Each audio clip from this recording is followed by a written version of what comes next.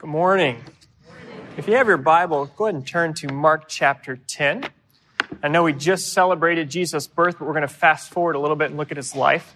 And one of the things that's always interesting about reading the Gospels is Jesus is incredibly provocative. He's always doing something that demands a response from people around him. And it's no less similar today. Jesus demands a response. You just can't ignore him. He won't let you. He's always doing something crazy or interesting or mind-blowing. And so this morning, we're going to look at one particular man who responded well to Jesus and see what we can learn from their interaction. So again, it'll be in Mark 10, starting in verse 46. If you don't have your Bible with you, their words are in the bulletin. They will also be on the screen behind me. So listen as we read together the story of blind Bartimaeus in Mark chapter 10, verse 46. This is God's word. And they came to Jericho, and as he being Jesus here, was leaving Jericho with his disciples and a great crowd, Bartimaeus, a blind beggar, the son of Timaeus, was sitting by the roadside. And when he heard that it was Jesus of Nazareth, he began to cry out and say, "Jesus, Son of David, have mercy on me." And many rebuked him, telling him to be silent. But he cried out all the more, "Son of David, have mercy on me." And Jesus stopped and said, "Call him." And they called the blind man, saying to him, "Take heart, get up, he's calling you." And throwing off his cloak, he sprang up and came to Jesus. And Jesus said to him, "What do you want me to do for you?" And the blind man said to him, "Rabbi, let me recover my sight." And Jesus said to him, "Go your way, your faith has made you well." And immediately he recovered his sight and followed Jesus on the way. This is the word of the Lord.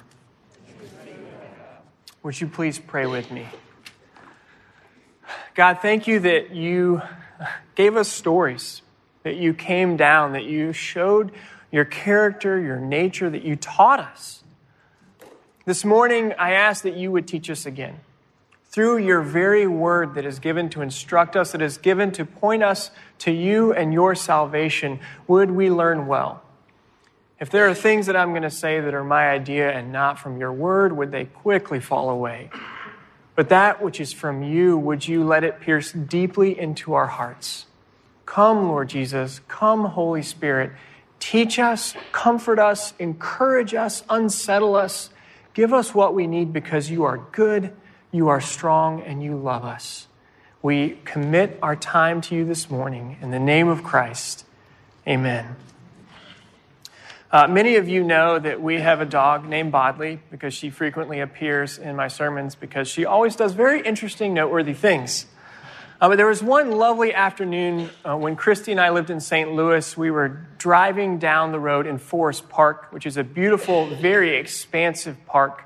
And we're going down this street, tree-lined street, windows open, enjoying the day. Because we also like our dog, we let the window down so she could stick her head out the window and also enjoy the day. And it's idyllic. We could have been in a Volvo commercial in our Volvo station wagon, except the paint job wasn't too great. But you get the idea, this idyllic setting.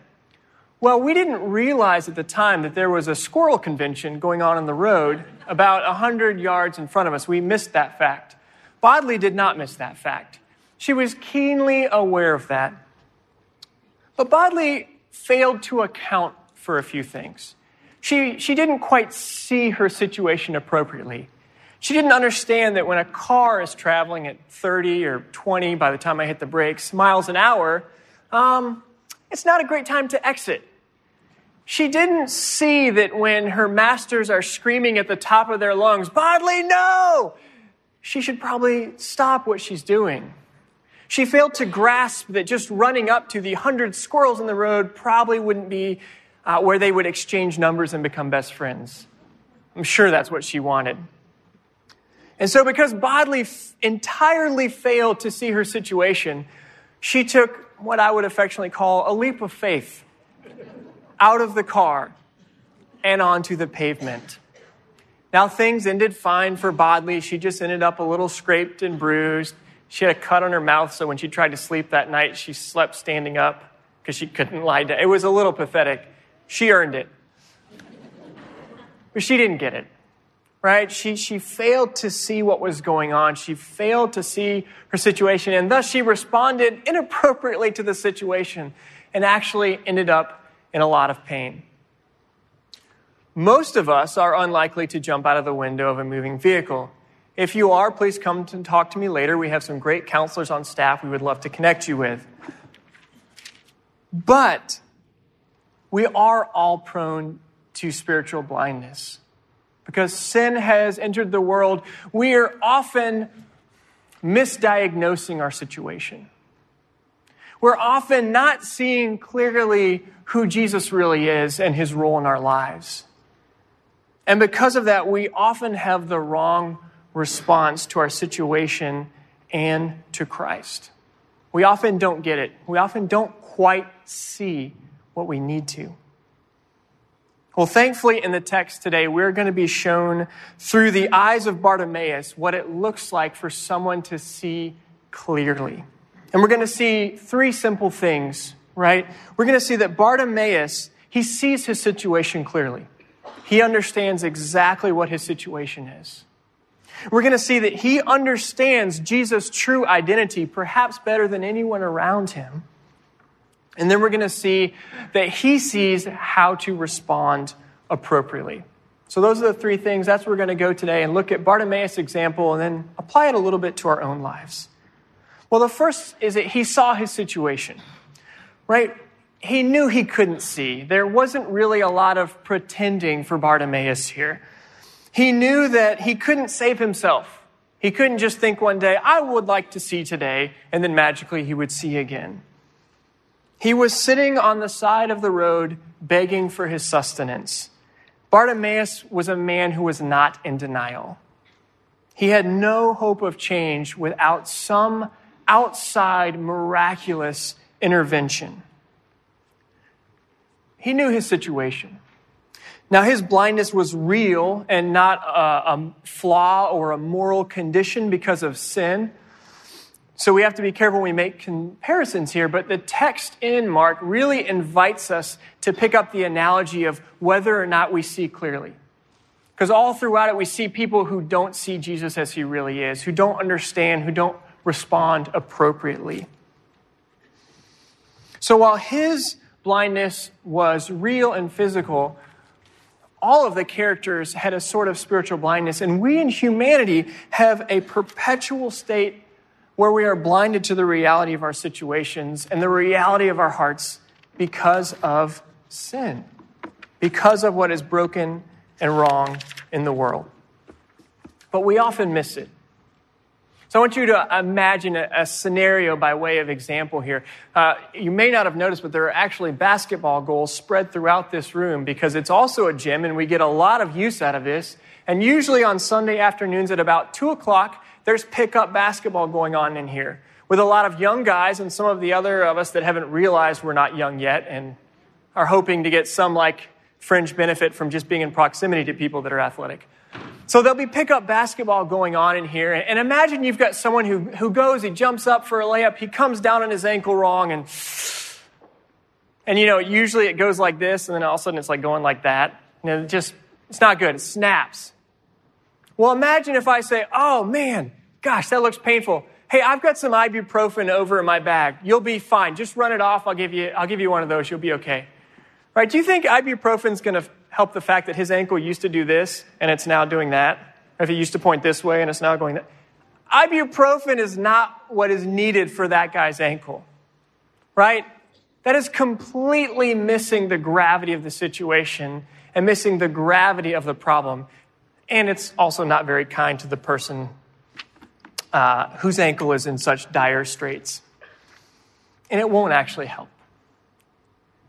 But that's often what we do. We look at our lives and we're really quick to minimize the problem of what's wrong. And we're really quick to settle for minor behavior changes, right? New Year's resolutions.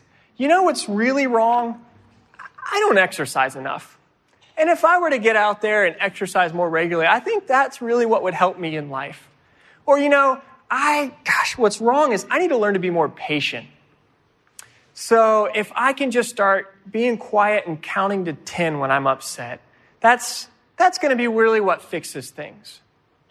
Because we miss the problem of what's broken and turned and twisted in our hearts. We think that a quick behavior change is actually what we really need. To just be more organized or keep a cleaner house, or we have to really minimize our problems to think that what we need is so small a solution. But on the other hand, sometimes we actually do see what's wrong. We actually do see, I really do have anger and I really have these things going on to the point that we can't minimize. And then we like to use my other favorite move, which is, hey, I wouldn't be such an angry person if all the people around me weren't jerks. Hey, I'd be really patient if people would stop annoying me. I would be a great driver if every person in Florida could get off of the road. And we look around and we say, the problem's not here. The problem's all out there. You people are what makes it hard for me to be what I need to be. And the stuff that's wrong in my heart, it's really somebody else's fault. Now, there are many other ways that we miss our condition, but those are two that I see most frequently in my own life, and I'm guessing you could share some similarities. We minimize the problem and try to just change a little tweak of behavior, or we say, this is really somebody else's fault. Really, it's the Republicans. Really, it's the Democrats. Well, it's just my family. We find a lot of convenient scapegoats to point away from ourselves. Can you imagine if Bartimaeus did that? Right? If he's sitting on the side of the road and he said, what I really need is a better sign. I just don't think enough people have visibility to come and donate to my cause. If I just had a better sign, I think that would fix what's wrong. You'd kind of be like, Bartimaeus, bud, the sign's really not the problem. You can't see. That's what's holding you back. That's what your challenge in life is. Or imagine if he was like, the real problem is those Romans and their healthcare system. If they just had a little better healthcare, this wouldn't be such a big deal. If Bartimaeus did that, he would still be blind today. But those are often the moves we make. And the reality is what's wrong in the world, it's us. We as humanity, we as mankind chose rebellion against God instead of relationship with Him. And our hearts are desperately broken. They are deceptive. They are prone to turn away from Him and to turn to really worthless things that we think will heal us. Sin has entered the world and it has hurt all of our hearts and all of those around us and the whole of creation. And we do no one any favors when we minimize that fact in ourselves or others. Now, you might be saying this morning, hey, hold on. I'm a Christian, right? That's not true of me. Jesus took care of the whole sin thing. That's not a problem in my life. It's not something I have to worry about. It's not something I have to think about anymore. I would say, Scripture kind of gives us a fuller picture, right? We've talked about Christ came and He utterly defeated the power of sin. It will not win, but its presence is still here. Right? We see Paul stating that he's actually the chief of sinners. He understands the brokenness in his heart. He also says in Philippians, it's not like I've already been made perfect. I've not already arrived there. And in Romans 7, he talks about, hey, the thing I want to do, that's not actually what I want to do. And the thing I don't want to do, that's the thing I find myself doing. We see in Ephesians 6, there's this vision of a battle that we are called to put on the armor of God because there's a conflict. We have a war within us that Galatians 5, we talked about a few weeks ago, talks about the flesh and the spirit, that we are a new creation, and yet the old man is dying a slow death where sin still acts in our hearts. It woos us and it causes pain and destruction.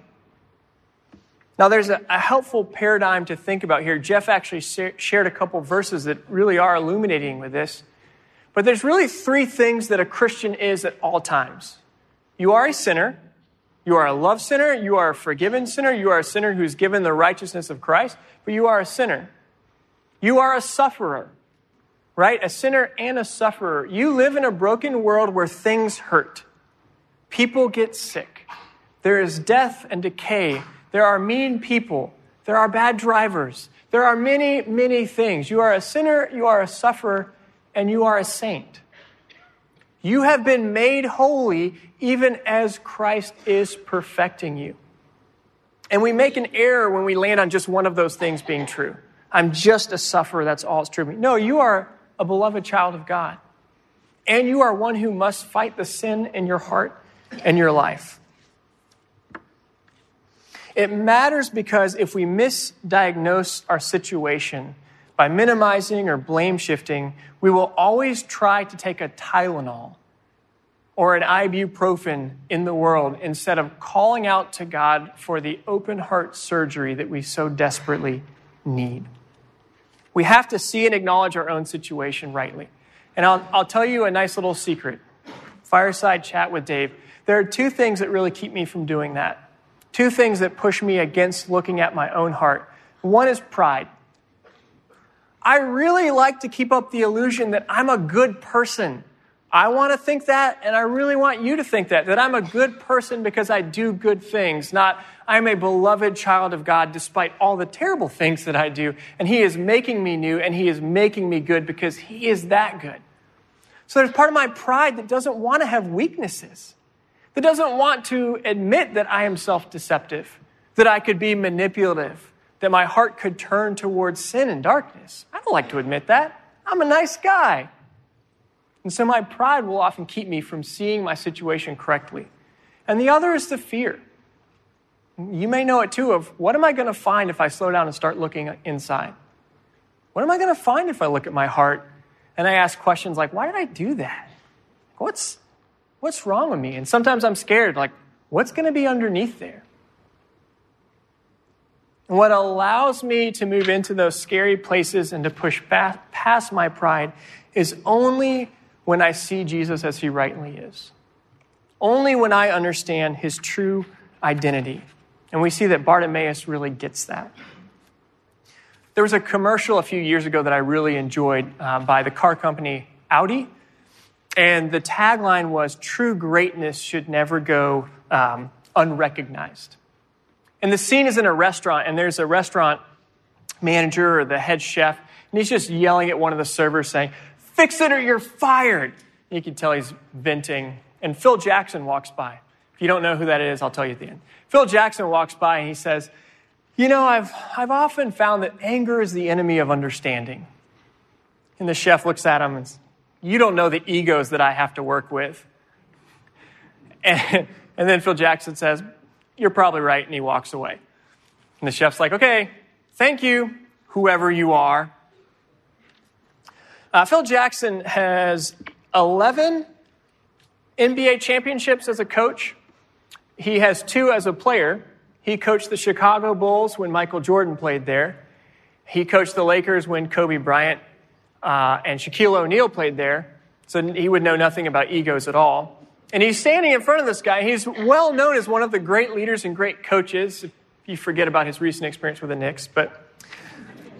And he's standing in front of this guy, and he's like, "Okay, yeah, thank you. I'll figure it out on my own. Clearly, you don't know what you're talking about." This wealth of wisdom and experience is in front of him, and he just doesn't get it, right? He doesn't see it. He doesn't recognize it, and he's like, "Move on, crazy person." He totally misses it. And that's a theme throughout the Gospels of, do people see Jesus correctly? Do they see Him as He really is? And so often, the God of the universe is standing in front of people and they don't get it. They don't see, they don't recognize, and they don't understand. But what Bartimaeus has going for him is that he sees quite clearly. And we see that when he calls Jesus the Son of David. That's a messianic term. He understands the Messiah, God's chosen one, sent to deliver His people, is walking by and is in front of him. He understands Jesus' identity as the Messiah, but he understands something else. He understands Jesus' identity as his only hope. This is the only chance he has of finding healing, of finding restoration. I guarantee you thousands of people walked by Bartimaeus on the road, and he never cried out to any of them for healing. I'm fairly confident. But he knew that something different was going on when God's chosen one, the Messiah himself, walked by, and he knew that this was his only hope. But it begs the question for us, how do we see Jesus on a daily basis? Are we dismissive like the chef? Like, I'll figure this out. I can figure this out. I can do this life thing. Or maybe we think he's the one that gets us in. Right? He's the one that forgives us our sins. He gets us started, and then we take over, right? We take the baton. He gave us a fresh start, so now we have our New Year's resolutions, and we make better choices, and we live better lives. That's wrong, by the way. You need Jesus every day. Or maybe we think he's an interesting but maybe irrelevant teacher, and we kind of want to stick to the self-help guru books that we find a little bit more useful or interesting. Or maybe he's the add-on to our life that gives us that little extra bit of comfort or peace. Or do you see him like Bartimaeus, that he's your only hope for what's broken inside of you, for the peace that you want to have with God, for growth, for healing in a broken world? Do you see him as your only hope, as the Messiah who would actually come down from heaven, become a human, live with other really messed up humans, would suffer, would die, would rise again in love because he wanted to have a relationship with you, because he wasn't going to let a world live and move on in rebellion against him? Do you see him as he really is, the one who wins over sin and death and gives life and love extravagantly to the undeserving? Only Jesus and the benefit of what he did in his life, his death, his resurrection is strong enough to help and to heal what's wrong in our lives and our situation. Now, how you understand those first 2 points of what is wrong, what the situation is, and who Jesus is will directly affect how you respond to him. Now, Bartimaeus understood how to respond appropriately, but there's a lot of responses in the Gospel of Mark. There's 2 that actually come right before these verses. One is the rich young ruler, right, who comes and he says, I've lived a good life. I've followed all the rules. I'm a super religious person. I'm generous. What do I have to do to enter your kingdom? What do I have to do to have eternal life? And Jesus says, you need to sell everything you have, give to the poor, and follow me. Because I think what Jesus is saying there is what you need more is you need me. And the rich young ruler's response is, you ask too much. You ask for everything. You ask too much. Not even what I'll get from it, but you ask too much. Or then you have James and John, disciples of Jesus, who just before this passage said, hey, Jesus, we're going to ask you a question, but we want you to agree to give us whatever we ask for before we ask it. Can we be the 2 most important people in your kingdom? And their response to Jesus is, hey, what's in it for me? What can I get? You're going to take care of us, right? We've been following you around. You're going to take care of us, right? You're going to give a little payback here, aren't you? Or then the Pharisees and the scribes, you are a threat who needs to be put down. You are jeopardizing our control, our way of life, our power, and we have to stop you. A lot of responses to Jesus. What does Bartimaeus do? Jesus goes by and Bartimaeus screams, Jesus, Son of David, have mercy on me. And then people come around him and say, hey man, be quiet. Can't you see we're hanging out with this Jesus guy, super cool? Can you pipe it down? So what does he do? No, Son of David, have mercy on me. Probably with spit flying out of his mouth, with tears in his eyes, screaming above the crowd because there's a crowd around Jesus. Because he knows this is his only shot at healing. This is his only hope in the entire world, and he will not be dismayed for crying out for help. Son of David, have mercy on me. And what does Jesus do? Did you see it in the text? You might have gone by because it was really quick. He stopped. He stopped, dead in his tracks. Now, if you remember, Jesus is on the way to Jerusalem. He's just said, I'm on the way to be persecuted and killed. The God of the universe, on his way to his life mission, stops dead in his tracks for a blind beggar. That is the heart of Jesus. If you have ever felt like a hopeless, sick, messed up, blind beggar at the side of the road, Jesus stops dead in his tracks to come and bring you hope and healing every time. Every time.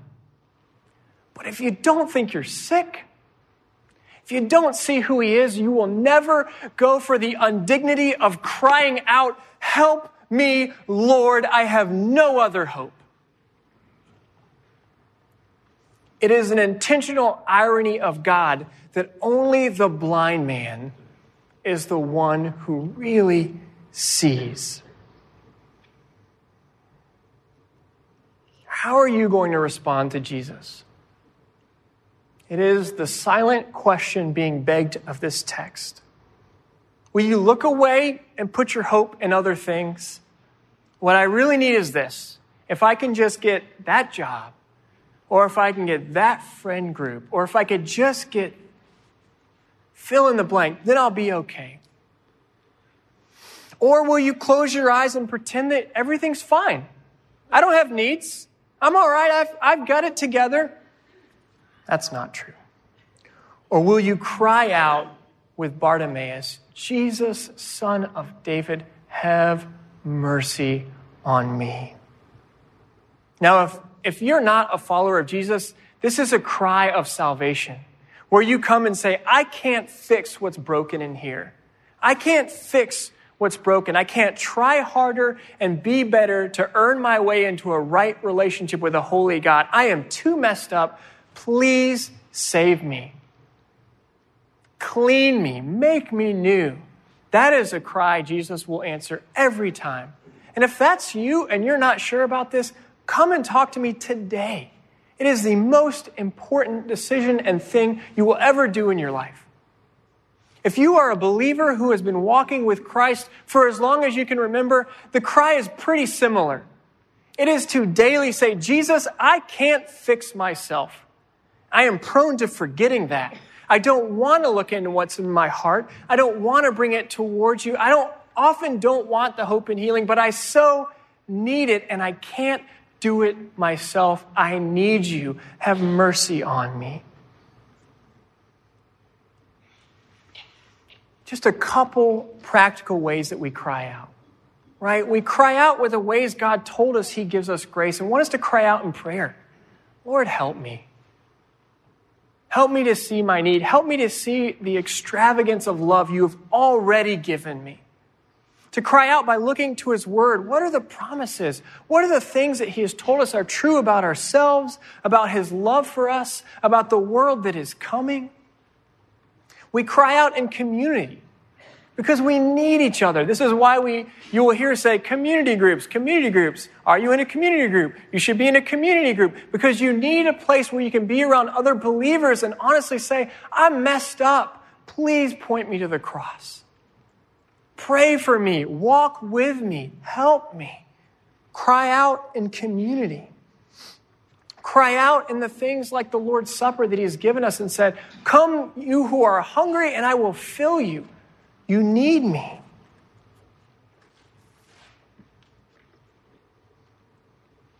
As you cry out, there's a certain posture I want to remind you of. Even from the book of Hebrews, a different verse than Jeff mentioned. It's Hebrews chapter 4. When you cry out, remember, we do not have a high priest who is unable to sympathize with our weakness, but one who in every respect has been tempted as we are, yet without sin. Let us then with confidence draw near to the throne of grace, that we may receive mercy and find grace to help in time of need. In 2018, don't settle for behavior modification. Don't settle for small moral tweaks. We all need radical, continual heart change. And the good news is that God himself has stopped for blind beggars such as us and said, I am going to do that work. You can't do it. That's the cry for help, saying, I can't do it. God is saying, I am doing it, I have done it, and I will do it completely and fully.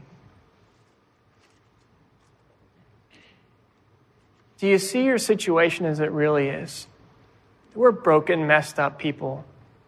Do you see Jesus as he really is? A compassionate, forever loving Savior who has gone and given his very life to make blind beggars beloved children. And are you willing to daily call out and say, I have no other help but you, Jesus. Give me what I need. Change my heart. In 2018, would my cry and your cry be the same as Bartimaeus? Jesus, Son of David, have mercy on me. And the answer Jesus gives is yes. Be healed. Please pray with me. Lord, I confess that I often don't recognize my situation. I often miss it by minimizing or blame shifting. So often I fail to see you as the generous, strong, compassionate, tender, good, loving, gift-giving Savior that you are. Would you help me and all of us today to be in a heart posture that continually cries out for help to the one who loves us enough to cross eternity and to give his life? Would that be what gives us life in this coming year? We ask that in the name of Christ. Amen.